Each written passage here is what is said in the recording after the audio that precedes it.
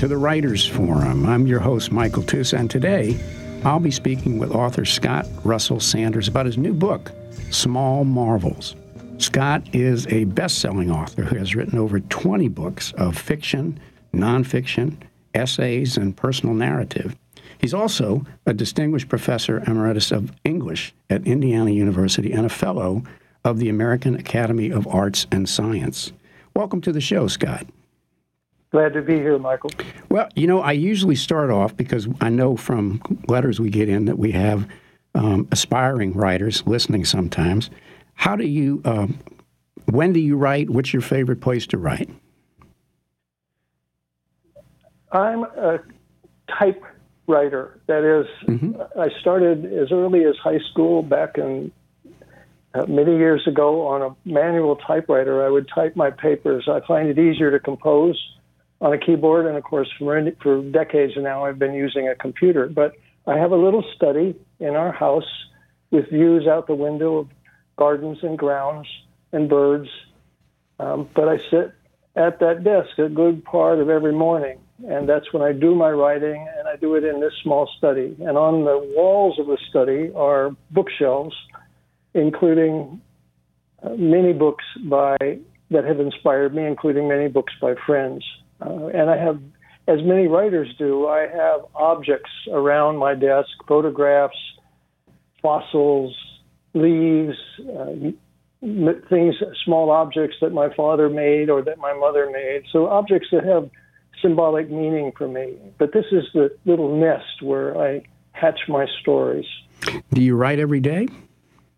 Well, that's my goal. And when I'm now long retired from teaching, and I have that freedom and actually privilege to spend 3 or 4 hours at the keyboard every morning. Sometimes I'm only making notes.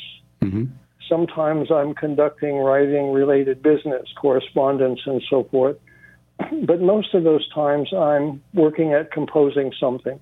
And over my career, I've divided my work roughly half and half between personal forms of nonfiction and various kinds of fiction, short and long novels, stories, and so forth.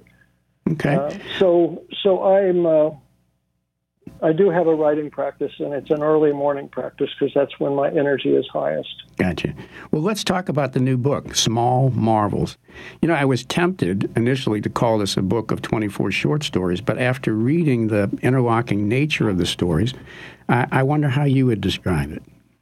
Well, there is this label. I'm sure many listeners will have come across a book that has a subtitle, which is a novel in stories. And that's actually the way this book should have been subtitled. I had a discussion back and forth with my publisher about that. Sometimes that label, novel in stories, is just a way to persuade readers that what they're holding is really more like a novel than a random collection of stories. But in this case, I think it's an authentic title because all of the stories deal with the same family, the same set of characters, in the same setting, and they interlock, as you point out, in that events that take place in one story might crop up as a background in a different story, and they all happen to occur within a single calendar year, and that there are references to the seasons and so forth that give that sense of coherence. So while I wrote them as chapters, some of the chapters could be freestanding, and in fact, some of the chapters were published as freestanding stories in magazines. But I've always conceived the book as a whole, and therefore I guess I would call it a novel in stories. Okay. Did you write these stories in the sequence which they appear, or did you write them, kind of a random sequence and then decide to put them in the sequence? I did not write them in the sequence in which they appear. It might be surprising, but I hope also revealing to listeners that I wrote these stories over the course of about 20 years. Wow. I finally drew them all together into a book and emphasized the interwoven nature of the stories. I wove them into a book about a year before they were published, sometime in the year 2021. I got you. Well, the book... But let me just say a word about why I wrote these over such a period of time. And it's because much of my writing during those last 20 years have been about dark subjects. I've written a lot about environmental disasters, war, racism, gun violence, sexism, many of the ailments that afflict our society and our planet. So much of my nonfiction is about those really hard and often dark themes. And this book was, for me, a periodic refuge where I could go and I could remind myself through the characters and through their lives and their actions, I could remind myself of the human capacity for kindness and for cooperation and neighborliness and all of those traditional virtues that Americans claim to believe in and that actually many people practice, but the people who practice them don't make the headlines. Mm-hmm. Well, I tell you, it really comes through. I think one of the comments on the book by one of your it's a singer-songwriter that says it's a balm for the heart and spirit, and it certainly is.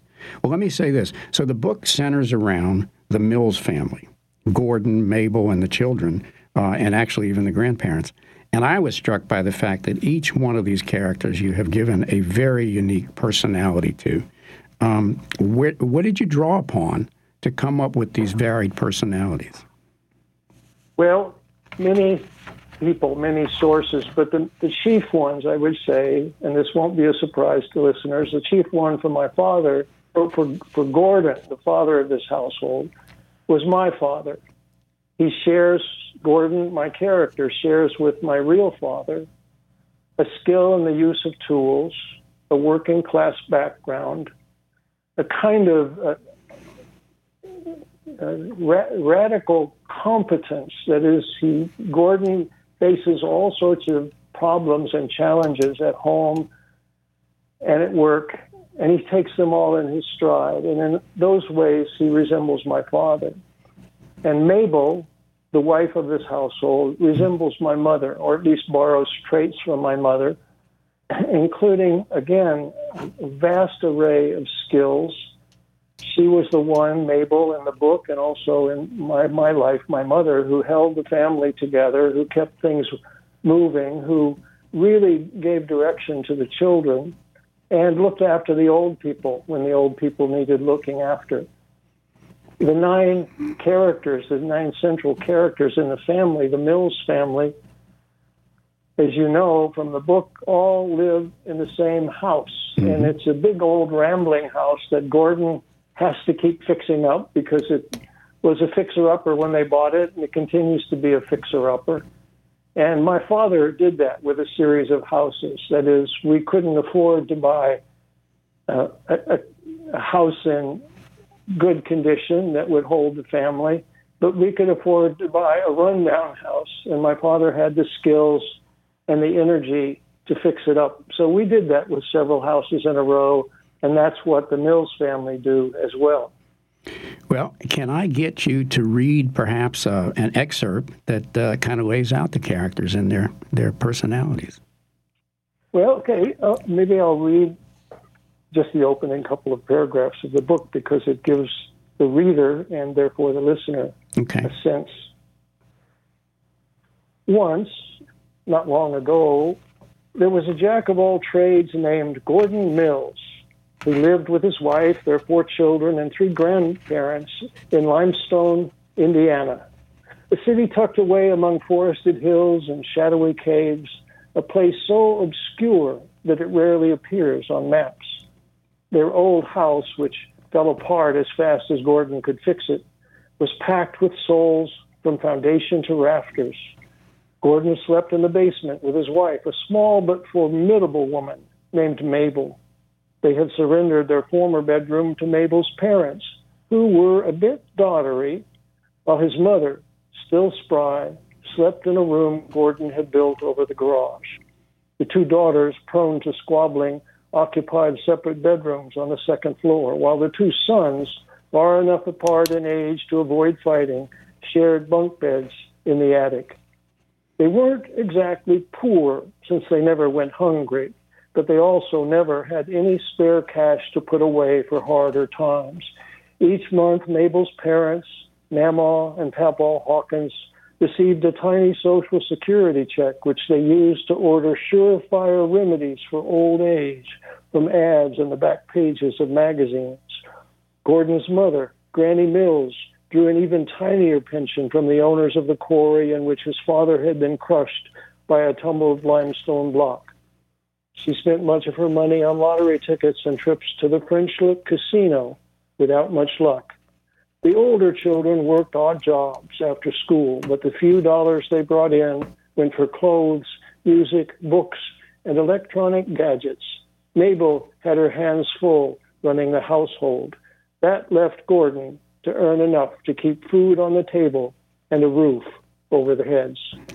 You know, I fell in love with these characters, but I want to ask, as a writer, have you found that, I'm going to say, idiosyncratic characters like Gordon are more fun to write about? Oh, yes, definitely. People just, if I summarize their life, okay, a working class family living in a small Midwestern town in southern Indiana, what could possibly be interesting about those people or those lives? Mm-hmm. And in fact, each of the individuals, I'm glad you feel this, I appreciate your reaction. Each of those lives is distinct. Each person has talents and gifts and idiosyncrasies that make him or her interesting to me. Gordon's mother, for example, who's a widow, loves to travel to a casino in southern Indiana to gamble. Mm-hmm. And occasionally she wins just enough money to pay for the speeding ticket she gets on her way driving to or from the casino in her red car. Mm-hmm. And Gordon put a governor on the engine so that she couldn't go fast, and she didn't know that. And she gets frustrated that she can't speed because she's so eager to get to the casino. Well, just one little detail. It's based in part on a woman here in my hometown of Bloomington, whom I knew, who in her later years really did go once a week in her big car down to the French Lick Casino.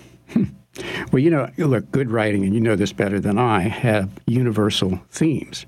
And, you know, I found myself identifying with aspects of each one of these characters, you know, vis-a-vis people that I know or have known. And I just thought that was wonderful.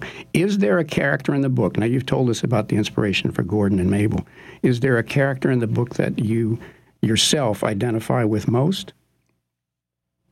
Good question, a hard question. There's a little bit of me in every character, right, including some of their, for example, the obstinacy of some of the elders in the family, mm-hmm. the forgetfulness of Gordon's mother. There are traits of me in all of the characters, but I suppose I feel closest to Gordon just mm-hmm. because he borrows many qualities from my father, qualities that I most admired in my father. So it's not so much that I see Gordon as a version of me as I see him of a version of a very complex, very talented, sometimes troubled, but lovable man, my father. Mm-hmm.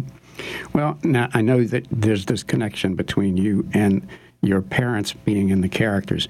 But, you know, authors quite often will tell me that if they create good characters, those characters actually help write the story. Has that been your experience, and did you find that to be true? It is my experience. The characters, as I'm writing a scene, for example, characters in my mind will say something that I hadn't predicted and hadn't thought about. And sometimes I'll reflect on it, and I'll decide, no, I don't want them to say that. But other times they more or less insist on saying a certain thing or doing a certain thing that surprises me. But then when I reflect on it, it seems somehow true to their character or true to the situation in a way that I hadn't anticipated. It's not that the characters dictate the story, but mm-hmm. they open possibilities that would not have occurred to me had I not created the characters. Yeah, I think it is one of the things that listeners most often respond to me by saying, I have trouble understanding this.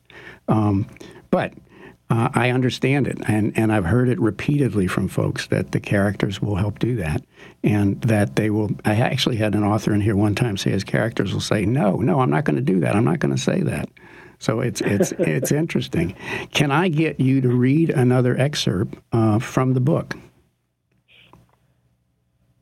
Let me read, since I read the opening couple paragraphs, let me read the closing paragraph. Okay. Gordon and his family got caught in a flood and on their way to what was a very rare treat for them, a vacation in northern Indiana. Yeah. And Gordon feels ashamed because they were driving in the dark, and he had driven down into a low-lying land, and the car flooded out, and the family was very lucky to get out. So he's in the cab of a truck who has stopped, a big semi that has stopped to pick up the family. And Gordon is sitting in the cab with his wife, his mother, his children in the back, and the other two grandparents. Gordon started to say he felt ashamed for endangering his family. But Mabel pressed a finger against his lips and said again, "Hush." And he did hush and let go of his worry for the moment, let go of his sorrow, listening to the music of his children laughing, Mama and Papa chatting with the driver, his mother lightly snoring, Mabel sighing, and surrounding them all, embracing them all, the innocent speech of the rain. I have to tell you, I thought this was a wonderful way to end the collection of stories. Let me jump back to something, though. A question listeners will sometimes ask is, can you ask the writer where his or her inspiration comes from for a particular story? In the story titled Rabbit in the book, which is about the unplanned fourth child, Danny, and the elderly neighbors next door, Ray and Ella, I caught a brief note at the beginning of the book on this. Tell us a bit about the story and where the inspiration came from. Well, Carrie Newcomer, a wonderful singer-songwriter whose endorsement of the book I'm grateful for, and it's actually on the front cover. Carrie Newcomer wrote a song about that yard ornament, a great big plaster of Paris rabbit. And it caught my fancy, and I wrote a story to go along with it. And Carrie and I and some other singer-songwriters from the Bloomington area have a number of times done shows together. And one of the things that Carrie and I have done is to sing, in her case, a song, and I'll tell a story or read a story that are really about the same characters or the same events. And so she wrote the song first, and that inspired my story.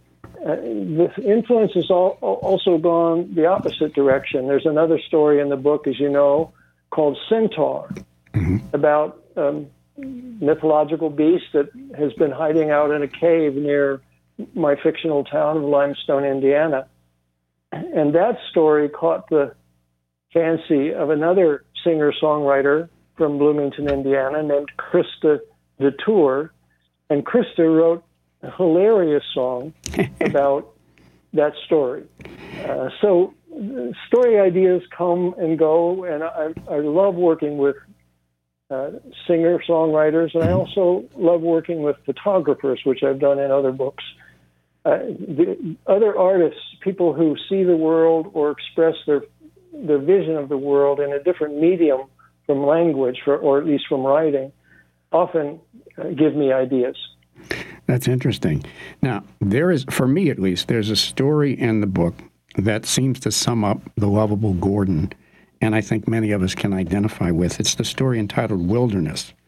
And in it, Gordon decides to turn his backyard, which you have described through the course of the book as being kind of full of junk, and he's decided to turn it into a forest. Can you pick it up from there and tell us how this ends? Well, the listeners should understand that there's a good deal of folk tale quality to this book. Corn stalks that grow higher than the house, and so forth, and centaurs living in caves outside of town. And in the wilderness story, Gordon and his children go to a site that's being cleared for some development. And they dig up plants, many of which had not yet leafed out, so they weren't sure what the plants were. And they transplant them to Gordon and Mabel's backyard. And it turns out a fair number of those plants were poison ivy and poison oak and other itch-causing plants. And so that was the first problem they ran into. And this being a world in which strange things happen, but nobody regards them as strange, the wilderness quickly grows up in the backyard, and it attracts animals of different sorts.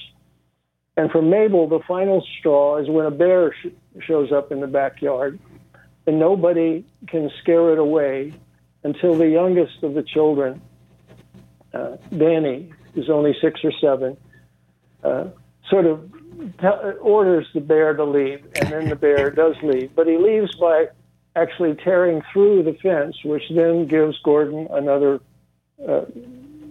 problem to fix. And Mabel lays down the law and says it's all well and good to have a little greenery in the backyard, but she's not going to have wolves and coyotes and bears roaming in the yard where they could eat her children. So Gordon and his kids dig up most of the plants and take them back and carefully plant them in a field that had been allowed to go fallow. So it's a parable. It's a story about the longing for a quote-unquote return to nature, with a reminder that nature is not necessarily always friendly and helpful to human beings. Yeah, I just thought it kind of captured Gordon. He has this great idea, and the well played plans kind of go awry. Now, it did strike me that this might be Gordon's first life, but he embraces it. And, we who think we have it all figured out could learn much from him. What do you think we can learn from Gordon's approach to life? First of all, to accept that the world is full of astounding things. In the very opening tale, he's driving a garbage truck for the city, and from the town dump, he sees the Northern Lights, what we would understand as the Northern Lights, but nobody else can see them. Mm-hmm. He takes a couple of his helpers up there. They can't see them. He takes his supervisor up there. They can't see them. The people who work at the dump can't see them. But then his first child comes along, Jeannie. And when she's a toddler, he takes her up, and she looks and sees them and claps her hands. And it's about the child's capacity to actually see the beauty and the miraculousness of the world.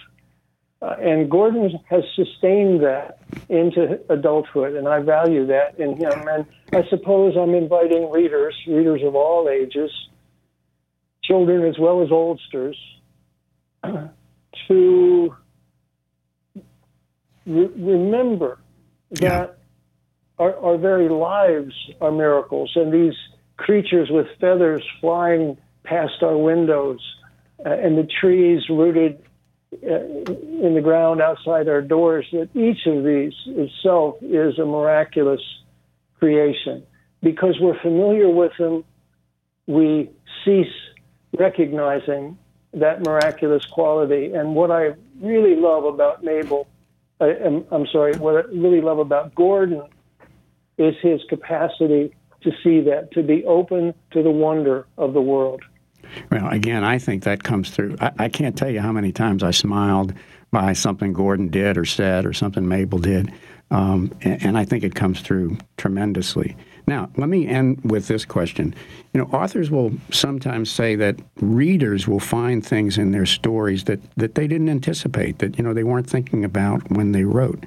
Have you had that happen to you with Small Marvels or with some of your other books? Yes, I have. I've found it with the early readers of Small Marvels. The book hasn't been out very long, and so I haven't heard from that many readers, a few dozen. And people have pointed out things in the book that struck them. And I either hadn't thought about those aspects that had struck the readers, or they interpreted them in ways, or they found meanings that I hadn't anticipated. And I've had that kind of experience with previous books as well. Partly that happens because one's own, the writer's unconscious is putting things on the page that the writer's not really deliberately doing. They're expressions of underlying feelings or memories. And so readers may see or notice those things, and the writer himself or herself might not have been conscious of them. And also, of course, people bring to every book they read their own life experiences. So they will see maybe resemblances to people they know that would be a surprise to me, and actually it would be a delight to me. Yeah. Or people would see in a story, if I'm writing autobiographically, people would see in a story about my life something that gives them insight into their own life. And that's always a deep pleasure when somebody tells me that they've had that kind of experience. Yeah. Well, unfortunately, that's all the time we have for today. You've been listening to the Writers Forum. I'm your host, Michael Toussaint. I've really been privileged to speak with Scott Russell Sanders about his new book, Small Marvels. Scott, is there a website or other places where folks can go to learn more about the book and about you? Yes, they can find more about it at my website, which is Scott Russell Sanders, just one word, all lowercase, scottrussellsanders.com. Okay. Scott, thanks for being on the show.